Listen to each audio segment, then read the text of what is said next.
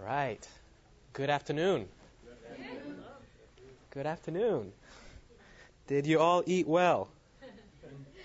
Did you all eat enough? Amen. Did you all eat too much? That should be the question. That should be the question.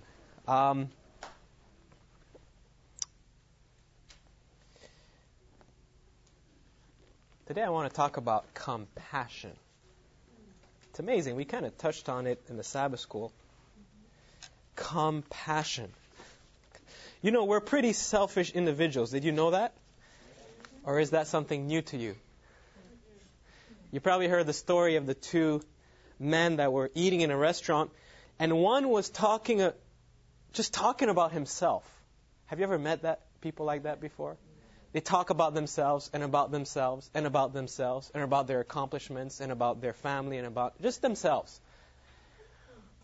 And you know, after this is 2 hours of talking about himself, all of a sudden it's as if a light turned on. And he says, oh no. He said, I feel so bad. I've been talking about myself all along. And here I haven't even mentioned, ask you anything. He says, let's talk about you. What do you think about me? Selfishness. We are truly selfish people. And do you know that this selfishness, somehow we have brought it into our Christianity?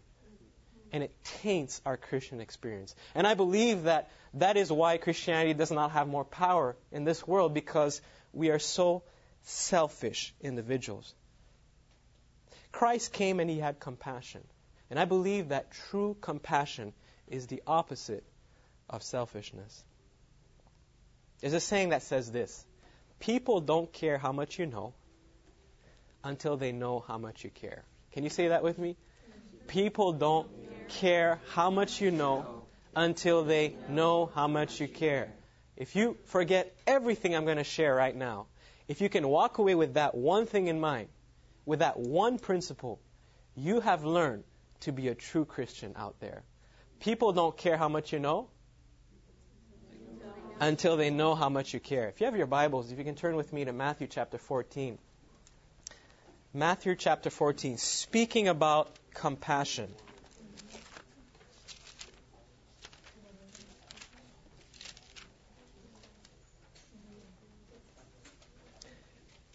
Matthew 14, and let's look at verse 14. Matthew 14:14. And Jesus went forth and saw a great multitude, and was moved with what? Compassion toward them, and He gave them a Bible study. Is that what it says? What does it say? He had compassion, so He did not give a Bible study, He actually healed them. Matthew 15:32, if you can turn there with me. Matthew 15:32, just flip the page. It says, Then Jesus called His disciples unto Him and said, I have compassion on the multitude, because they continue with me now 3 days, and have nothing to eat, and I will not send them away fasting, lest they faint in the way. So what does His compassion lead Him to do in this circumstance? Feed them. Not just pray for them. Mark 6:34. Mark 6:34. So in one situation, Jesus has compassion, and it led Him to heal. In another one, He had compassion, and it led Him to feed. In Mark 6:34, the Bible says, And Jesus, when He came out, saw much people, and was moved with what? Compassion toward them, because they were as sheep not having a shepherd. And He began to do what? To teach them many things. To teach them. And in Luke chapter 7, if you can turn there, in Luke chapter 7, we see that Jesus had compassion one more time. And let us see what He does here. In Luke chapter 7, this is the story of the widow of Nain, who had a son who died, her only son, her only family member, I guess. And in Luke 7, verse 13, we see where Jesus came and met the procession head on. Verse 13 says, and when the Lord saw her, he had what? Compassion on her and said unto her, weep not. And so in the first instance, God or Jesus has compassion and he heals. He doesn't give a Bible study, he heals. The second one, he has compassion and he feeds. He doesn't just pray for them, but he what? He feeds them. The third one, Jesus has compassion and he teaches. He sees that they are just hungry to learn. And so he teaches them. He does not entertain them. And in the fourth text, in Luke chapter 7, verse 13, Jesus has compassion and therefore he comforts the woman. He comforts her. In Ministry of Healing, there's a quote that says, Christ's method alone will give true success in reaching the people. The Savior mingled with men as one who desired their good. He showed his sympathy for them, ministered to their needs, and won their confidence. Then he bade them, follow me. Then he bade them, follow me. And so what Christ does is that he first doesn't say, follow me. First, he starts mingling with people, talking with them, showing compassion and interest for what they are interested in. People don't care how much you know until they know how much you care. After he shows interest for them, he starts seeing their needs. You don't know the needs of people until you actually start talking with them and finding out about them. I've noticed that personally, I have misjudged a lot of people. That you look at someone, you look at the car they drive, you look at the house they live, you look at certain things, and you know, and then you start talking with the individuals. I mean, truly talking. And you really find out that they have needs. Every single person has needs, especially those that don't have Christ. And so he mingles with them, showing that he desires their best interest, and then he discovers their needs. He shows sympathy towards them. He ministers to their needs. And then, by doing so, he wins the confidence of the people, and the people are ready to follow him anywhere. And then he says, all right, now follow me. And people follow him. Christ's method and his method alone will give us true success. I believe that the compassion of Christ, it led him to meet felt needs first, not spiritual needs. Unless the spiritual need was the felt need. Are you with me? And I think that when we Christians truly start understanding this principle, that it will change our lives. And especially it will change the way that we relate with those that don't know God. Christ met felt needs first. And if they were hungry, he would give them a Bible study, right? No. If they were hungry, what did he do? If they were without knowledge, what did he do? If they were crying, what did he do? If they were sick, what did he do? Felt needs first. And in my experience from going from door to door, I have noticed that it's very rare that the felt needs, meaning the needs that the people truly feel, are spiritual at first. Are you with me? Especially in Canada where I come from, where there's a lot of atheists. There's not a churches. I drove down the street, I saw like 5, 6 churches. I was like, whoa, where are the people? Amazing. 85% of the population in Canada does not go to church. And the rest occasionally go to church. And then there's a small minority where hopefully Adventism falls into. But what I have noticed is that when you come to people's doors, when you come and meet them at work or shopping or whatever it is, it's very rare that their felt needs, meaning the need that they actually feel, that you can actually touch and minister unto, it's very rare that that is a spiritual need. Most of the time it's a need for just to be listened to, or a need for food or understanding, or a need for, man, I don't know what to do with my teenage child. My teenage child is just out of control. I'm about to kill her, and that's the need. And you are trying to come in there with your Bible to try to tell them, you know. And it works for some people because some people, that is their felt needs. But it's the minority. There are examples in the Bible where a person's felt need was a spiritual need. We are told in the story of the paralytic, when he was brought down from the roof, and they tore up the roof and they brought down this man, that the man looked in the face of Jesus. And in Desire of Ages, we are told that the only thing he desired was to have his sins forgiven. We are told that if he could just have his sins forgiven, he could just get up. Actually, he wouldn't get up. He could go home and die. He'd be happy. And Jesus met his felt need first. He forgave his sins. And after he forgave his sin, then he said, listen, why don't you get up, take your bed, and go. But if he had not been healed, he would have been completely at peace. We are told in Desire of Ages that his countenance, when he was told that his sins were forgiven, was full of peace and light. And it was just, that's it. You know, I'm ready to die. Let me die. No problem. That was his felt needs.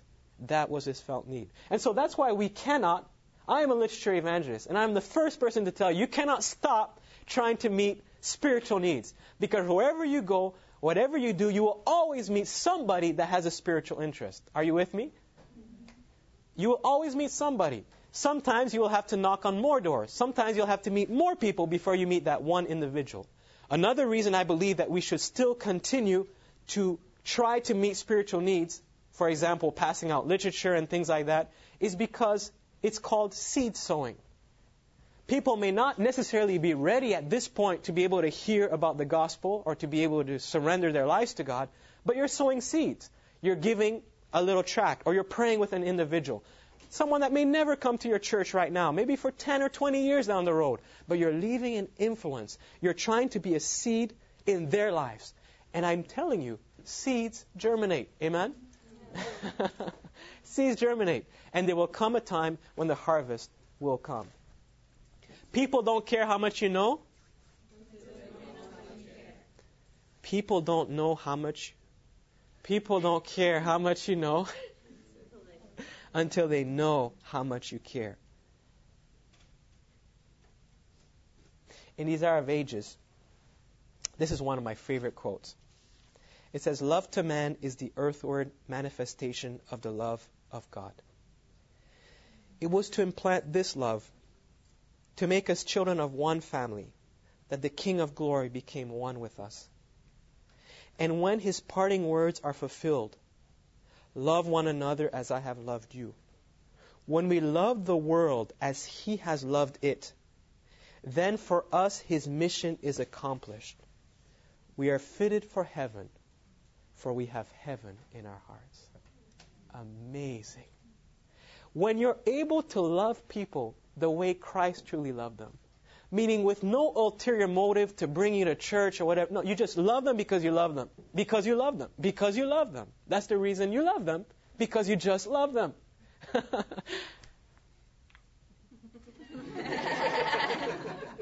I lost my thought. But you love them, you understand, right? Of course, you want them to know Christ. That's the ultimate goal. But whether they know Christ or not, you will not stop loving them because you love them. That's you love them because you love them. That's it. When you do that, meaning a love that you are willing to give yourself, your time, your means, to sacrifice, to love somebody that may never respond to that love. Never respond. Then, for Jesus says, my work for you is finished. I mean, as far as he's concerned, he could beam you up tomorrow into heaven because you have heaven in your heart. People don't care how much you know until they know how much you care. You know, about, I guess it'd be 10 years ago, 11 years ago, a while ago, I actually came to Florida in, I think there's a place called Fort Pierce. Does a place like that exist? Mm-hmm. Okay. I don't remember where it was, but yes, that's right. In my mind, to to do the literature evangelism work. And I remember we were a team of students and we were going from door to door. And I remember this particular experience where I walked towards a house, and as I was walking towards the house, there was a big window with no curtains. And so I could look right inside the house of what's happening. And I could see a television that was playing, and I could see a man in his 50s, or 60s, I guess. And he was looking at the television, but I could see he was not, you know, when you look, but you're not really looking. It's like a blank stare. And as a literature evangelist, you're taught that you need to take in the whole situation, because the more that you know about somebody, the more that you're able maybe to meet their needs, right? That is your goal, to meet their needs through literature. And I remember I came to the door, and I normally ring the doorbell, but something told me I should knock. And so I decided I'm going to knock. So I just knocked. And the man got up and he opened the door, and a very tall man, around 6 foot whatever. He said, come on in, come on in. And I was extremely scared. As you can see, I hide my muscles very well. And if he wanted to, you know, that man could have finished me on the spot, even though he was 60 and or whatever age he was. And I had a decision right there to make. It's either I run for all I'm worth or I go in. And something told me, even though he looked very rough, something told me go in. And so I went in, and he closed the door and he locked it behind me. And I said, Lord, what did I get myself into? You know, the reason I say it is because I once got into the home with a drunk man. And the man would not let me out of his house. And the man was 6'5", and he was drunk, and he was strong. I mean, he had no shirt, and this guy was big. And I could not get out of his house. You know, he wanted to go through his whole repertoire of music in front of me, you know. Sidetrack. But what I'm just saying is, these are memories that were coming into my mind. It's like, no, not another one of these. But he said, all of a sudden he got really serious, and he says, I'm so happy you didn't ring the bell. I'm so happy you knocked. I say, why? He says, and then he just kind of broke down. He said, you know, I so many things have been happening in my life. I just came back from the hospital. My wife almost died yesterday. And the only reason I brought her back is because we cannot afford, you know, to keep her there. And so I'm happy she's trying to rest, trying to recuperate. I'm hoping I don't have to call the ambulance again. And I'm just so happy you knocked and didn't ring. And people don't care how much you know until they know how much you care. And I had a decision there to make. I could say, sir, you know, whatever you're going through your life, whatever, you need Jesus and you need my book. So here, you know, where's the money? I could have done that, right? But I realized that was not what this man needed. Christ's compassion led him to meet felt needs first. And the man didn't feel that he needed a book at that point. And so I didn't know what to say. I just said, sir, can I pray for you? He said, please do. And you'd be surprised. I've prayed with Muslims, with Buddhists, when people are in crisis, they're willing to turn to anything or anyone. And that is a chance for you to minister to them. And I remember I took his hand, and he took my hand, and I prayed for him, simple prayer. And the man just literally crushed my hand, you know, just holding it. And you could see there was so much intense in him and intensity. And I finished my prayer, and here's a 6'3", 4" man, big man, just bawling, just crying. And he grabbed me, and he hugged me. And I almost died that day from his hug. He said, sir, and I said, sir, you know, I don't know. By the way, I prayed for his wife and whatever. And I said, sir, I want to leave something with you. I left him a book called Steps to Christ. And I said, sir, read it. It will give you comfort. Definitely. And I left. You know, I was in that home, if I'd say 5 minutes, that wouldn't even be exaggerating. But as I walked away from that home, I had an impression, and I believe it's from God. I don't have that impression a lot. I mean, I've met thousands of people knocking on doors. And it's only a few people that I've had that impression that one day I'm going to meet that man again. Amen. People don't care how much you know until they know how much you care. Christ had compassion. His compassion led him to meet felt needs first. And I believe that when we start having the compassion of Christ in our lives, that kind of compassion that will look beyond our own agenda, but will go and see, what do you need? What is it that is making you tick? Or what is it that you are struggling with? What is it that you could use help with? What is it? Where can I be of service to you? Ultimately, I want you to know Christ. But right now, that is not what you are feeling. And I believe that when we start having truly that kind of compassion for people, truly that kind of love that can only originate from God, I believe, first of all, we'll have much more happiness in our lives. And second of all, we'll start making much greater difference in our families and in our communities. I remember I met so many times. This is one principle that has completely changed my life. I remember one day I met a lady.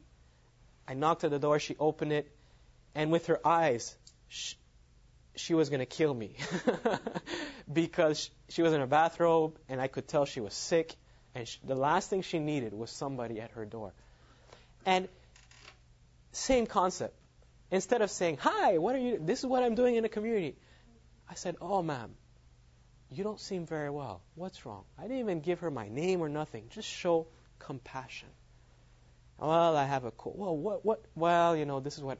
"Well, look, I'm no doctor, but let me share you maybe a treatment, as a natural remedy that you will laugh at this, but you should try this hot, cold shower." "Hot, cold what?" "No, really." I doubt she tried it. But the concept was that I showed compassion. And it's amazing. She didn't know my name. She didn't know what I was doing at her door. But to show care and interest for her, all of a sudden her face just brightened up. And as we were talking, she says, "By the way, what are you doing this? What are you doing at my door anyways?" Well, I said, I'm just doing, sharing with people. "Show me what you have." She went, got the money, got books. No, she didn't even know my name. She says, I need this. No problem. Peace above the storm, steps to Christ. Yeah, let me take all of that. And it's amazing. I remember I could stand here and tell you story after story. One more story. I remember I was only 16 or 17, and I remember coming to a door, and I knocked at the door, and it just kind of creaked open. It was pitch black inside. And the lady says, "What do you want?" And, I'm just a student. I don't know what I told her. But whatever I told her, she opened the door and let me come in. Pitch black. And I'm walking in, and it's just dark. And I'm saying, "Is she a witch or what is this?" And I remember coming in, and she got a little light on, and we sat down and we started talking. And I could see that she was very discouraged. And I just started talking with her about a book that I had called Peace Above the Storm, Steps to Christ. How God can give her hope and comfort in her life. And it's only afterwards, after I prayed with her, and there were tears in her eyes and just amazing. She said, "I just came back from the hospital a few hours ago." I said, "Oh, what was wrong?" And she pulled back her sleeves, and she took out the bandage, and it was fresh marks. She said, "I tried to kill myself just a few hours ago. Actually, during the night, and I was rushed to the emergency room." She says, "I know that God sent you here because you have put hope now back in my life." Just a kid. I mean, I didn't know anything. But when you show care, compassion for people, it is amazing. It is amazing how they will start responding. And they will be willing to follow you, follow your Jesus wherever he leads, right? Because Jesus is the one that makes you the way that you are, right? So, why did I share this with you? Well, one last quote here. Ministry of Healing 143, it says, there is need of coming close to the people by personal effort. If less time were given to sermonizing, I don't know if I should be up here, and more time were spent in personal ministry, greater results would be seen. The poor are to be relieved, the sick cared for, the sorrowing and the bereaved comforted, the ignorant instructed, the inexperienced counseled. We are to weep with those that weep and rejoice with those that rejoice, accompanied by the power of persuasion, the power of prayer, the power of the love of God. This work will not, cannot be without fruit. I believe that if you're a Christian, you're called to minister. But you will never be effective in your ministry until you learn to have true compassion for individuals. Until you plead at the foot of the cross and say, Lord, I'll be honest, I really don't care about people. This morning I mentioned it. Do you think about the salvation of the person that bags your groceries? Do you think about the salvation of the person that pumps gas? Or when you drive, I don't know if you drive to work, but I can drive through Toronto and literally I will drive past hundreds of buildings with hundreds of thousands of people. And at times I realize it never even crossed my mind that these people don't know about you. It's not even it didn't think about it, it just didn't care, even if I did think about it. The lack of compassion that we have in our lives. The lack of compassion. And so one church decided to do something, and I want to end on a practical note. One church decided to do something, a little church out in the West. I think they call it a 30-minute. And when they come to church, the question is, what did you do with your 30 minutes? What did you do with your 30 minutes? And the concept is, during that week, to find 30 minutes to show compassion to somebody beside your family or whatever. And you may think, wow, we're Christians. I mean, we show You would be surprised. Sit down and think of last week. How much time can you really calculate? You did something for somebody else, completely out of your way, not expecting anything in return, actually sacrificing to give. It is very, very easy to go through a whole week, easy, and not show compassion. I mean, of course, I show compassion to him because he's my father or whatever, and that's normal. But I'm talking about somebody out. And so what they decided to do is say, let's start with 30 minutes. That's it, 30 minutes. And if you want to do more, that's up to you, but 30 minutes. And so when they come to Sabbath school, the question is, what did you do with your 30 minutes? And then they start saying, well, this lawyer says, well, I'm a lawyer, and, normally I charge for people, but I met this one woman that really need help, and so I signed her papers, I did everything for free. Another guy says, I paint, but, I just decided I could see they were struggling paying me and whatever, so I decided to paint one of their rooms for free. I just did it for them, okay? Somebody else says, I'm an accountant.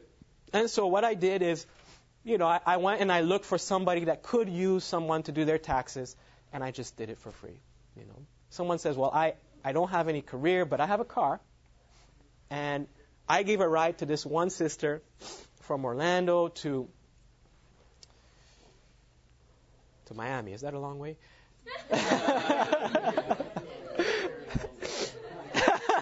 It's a little more than 30 minutes. Okay, I gave to Clearwater. That's a little closer, right? I gave a ride to Clearwater and back. I didn't have to. I was tired, but it was my pleasure to do it. And that's what I did with my 30 minutes. And so, I have an example here. It's amazing when you actually stop and to think what you can do my appeal to you is to sit down and actually plan to do something for someone. Because when you don't plan, guess what? It never happens. Meaning you can actually sit down and plan. For example, if you know someone that didn't come to church, and it happens all the time, you can decide to call them. I mean, not call them to sermonize or, what were you in church? I'm really checking up on you. No. Just, hey, I missed you. Can we just pray together? That simple. Simple. You can bake something for your neighbor. Here I have an example of if it snows and you can shovel the neighbor's driveway when they're gone. I don't know what you would do here, but do something for someone. Show compassion. One little old lady in that church, she had read in the paper about a family that had their house burned down. Poor family, and they didn't have insurance. And so they were able somehow to get another apartment. It was in the paper. It's a small town. And so she was walking with her cane, and she goes by this store. And she sees, it's a furniture store, and she sees one of the couches where the back, I guess through the window, where the back was kind of cut. And an idea pops into her mind, and she goes in, and she says, "Can I see the owner?" And so the owner comes, "Yes, Grandma, what do you want?" "Well, I noticed that your couch is kind of ripped there. What are you going to do with that?" Says, maybe trash it, whatever. Says, "How would you like to have your face on the page of the newspaper tomorrow?" He says, "What do you mean?" So she says, you remember that family that, why don't we donate? "Well, if that's the case, I'll probably donate, one of." And what she did is she went down the street and got plates and furniture and bed and just one place after the other. And when she came to church, says, "Grandma, what did you do with your 30 minutes?" She said, "I didn't do much, And then she started listening. All the things. She had them had a brand new, fully furnished house. She says in 30 minutes. I don't know if that was that quick. And if I recall well, that family came to church as a result. 30 minutes. 30 minutes. Well, let me recap. People don't care how much you know. Christ had compassion. Compassion led him to heal when people were sick, led him to feed when people were hungry, led him to teach when people needed instruction, led him to comfort when people were sorrowing. Compassion. He ministered with people desiring their good. He showed compassion towards them. He met their needs, and then he bade them follow me. And people did follow. Christ's compassion led him to meet felt needs second, right? Felt needs first. And most of the time, it was not spiritual need. Whatever was felt needs, that is what he sought to meet first. And that's why he healed more than he preached. In these Arab ages, we are told that we need that kind of compassion. We need the compassion from Christ that will go out of our way to do something for somebody, somewhere, regardless of whatever we can get back in return. Desire of Ages tells us that when we have that kind of compassion for people, then Jesus can wipe his hand. His work for us is completed because we have heaven where? In our hearts. And my last appeal, we have learned, if we can just plan, start somewhere. Plan to actually try to do something for somebody. 30 minutes a week. Start there. Don't think I'm going to do 5 hours of this and it'll never happen. 30 minutes. If you begin somewhere, just like we have seen in so many stories that I shared, how God can take that 30 minutes, God can take that little compassion that you show and turn it around to really make a difference in somebody's life. So my appeal is very simple. My appeal is how many people want to pledge to say, I will, starting this week, pledge to do 30 minutes of compassion. And every week after that, by God's grace. Is that your desire? Stand with me and let's pray.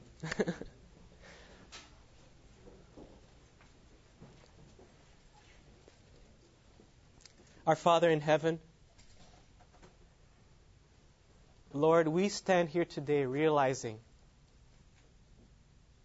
that we don't really know what it means to have compassion. We don't really know what it means to give of ourselves, of our times, of our needs, even to someone that would not even appreciate. But Lord, this is what you did. And this is what you do for us every day. And yet, even though we live our lives as if we own the world, you still give, and you still give, and you still give. Father, we thank you for that kind of love. And we plead, Father, please implant that kind of love in us. Amen. It is not natural for us to be that way. We plead today, as we stand before you, that by faith you may put that love in us. And Lord, I pray that those that are pledging in their hearts, help us to find specific instances, specific time during this week where we can show compassion, not desiring reward, not having any hidden agendas. Even if we are persecuted, still to show compassion, to continually show compassion until your work is finished in us and we are ready for heaven because we have heaven in our hearts. This is our earnest prayer in the name of Jesus. Amen. Amen.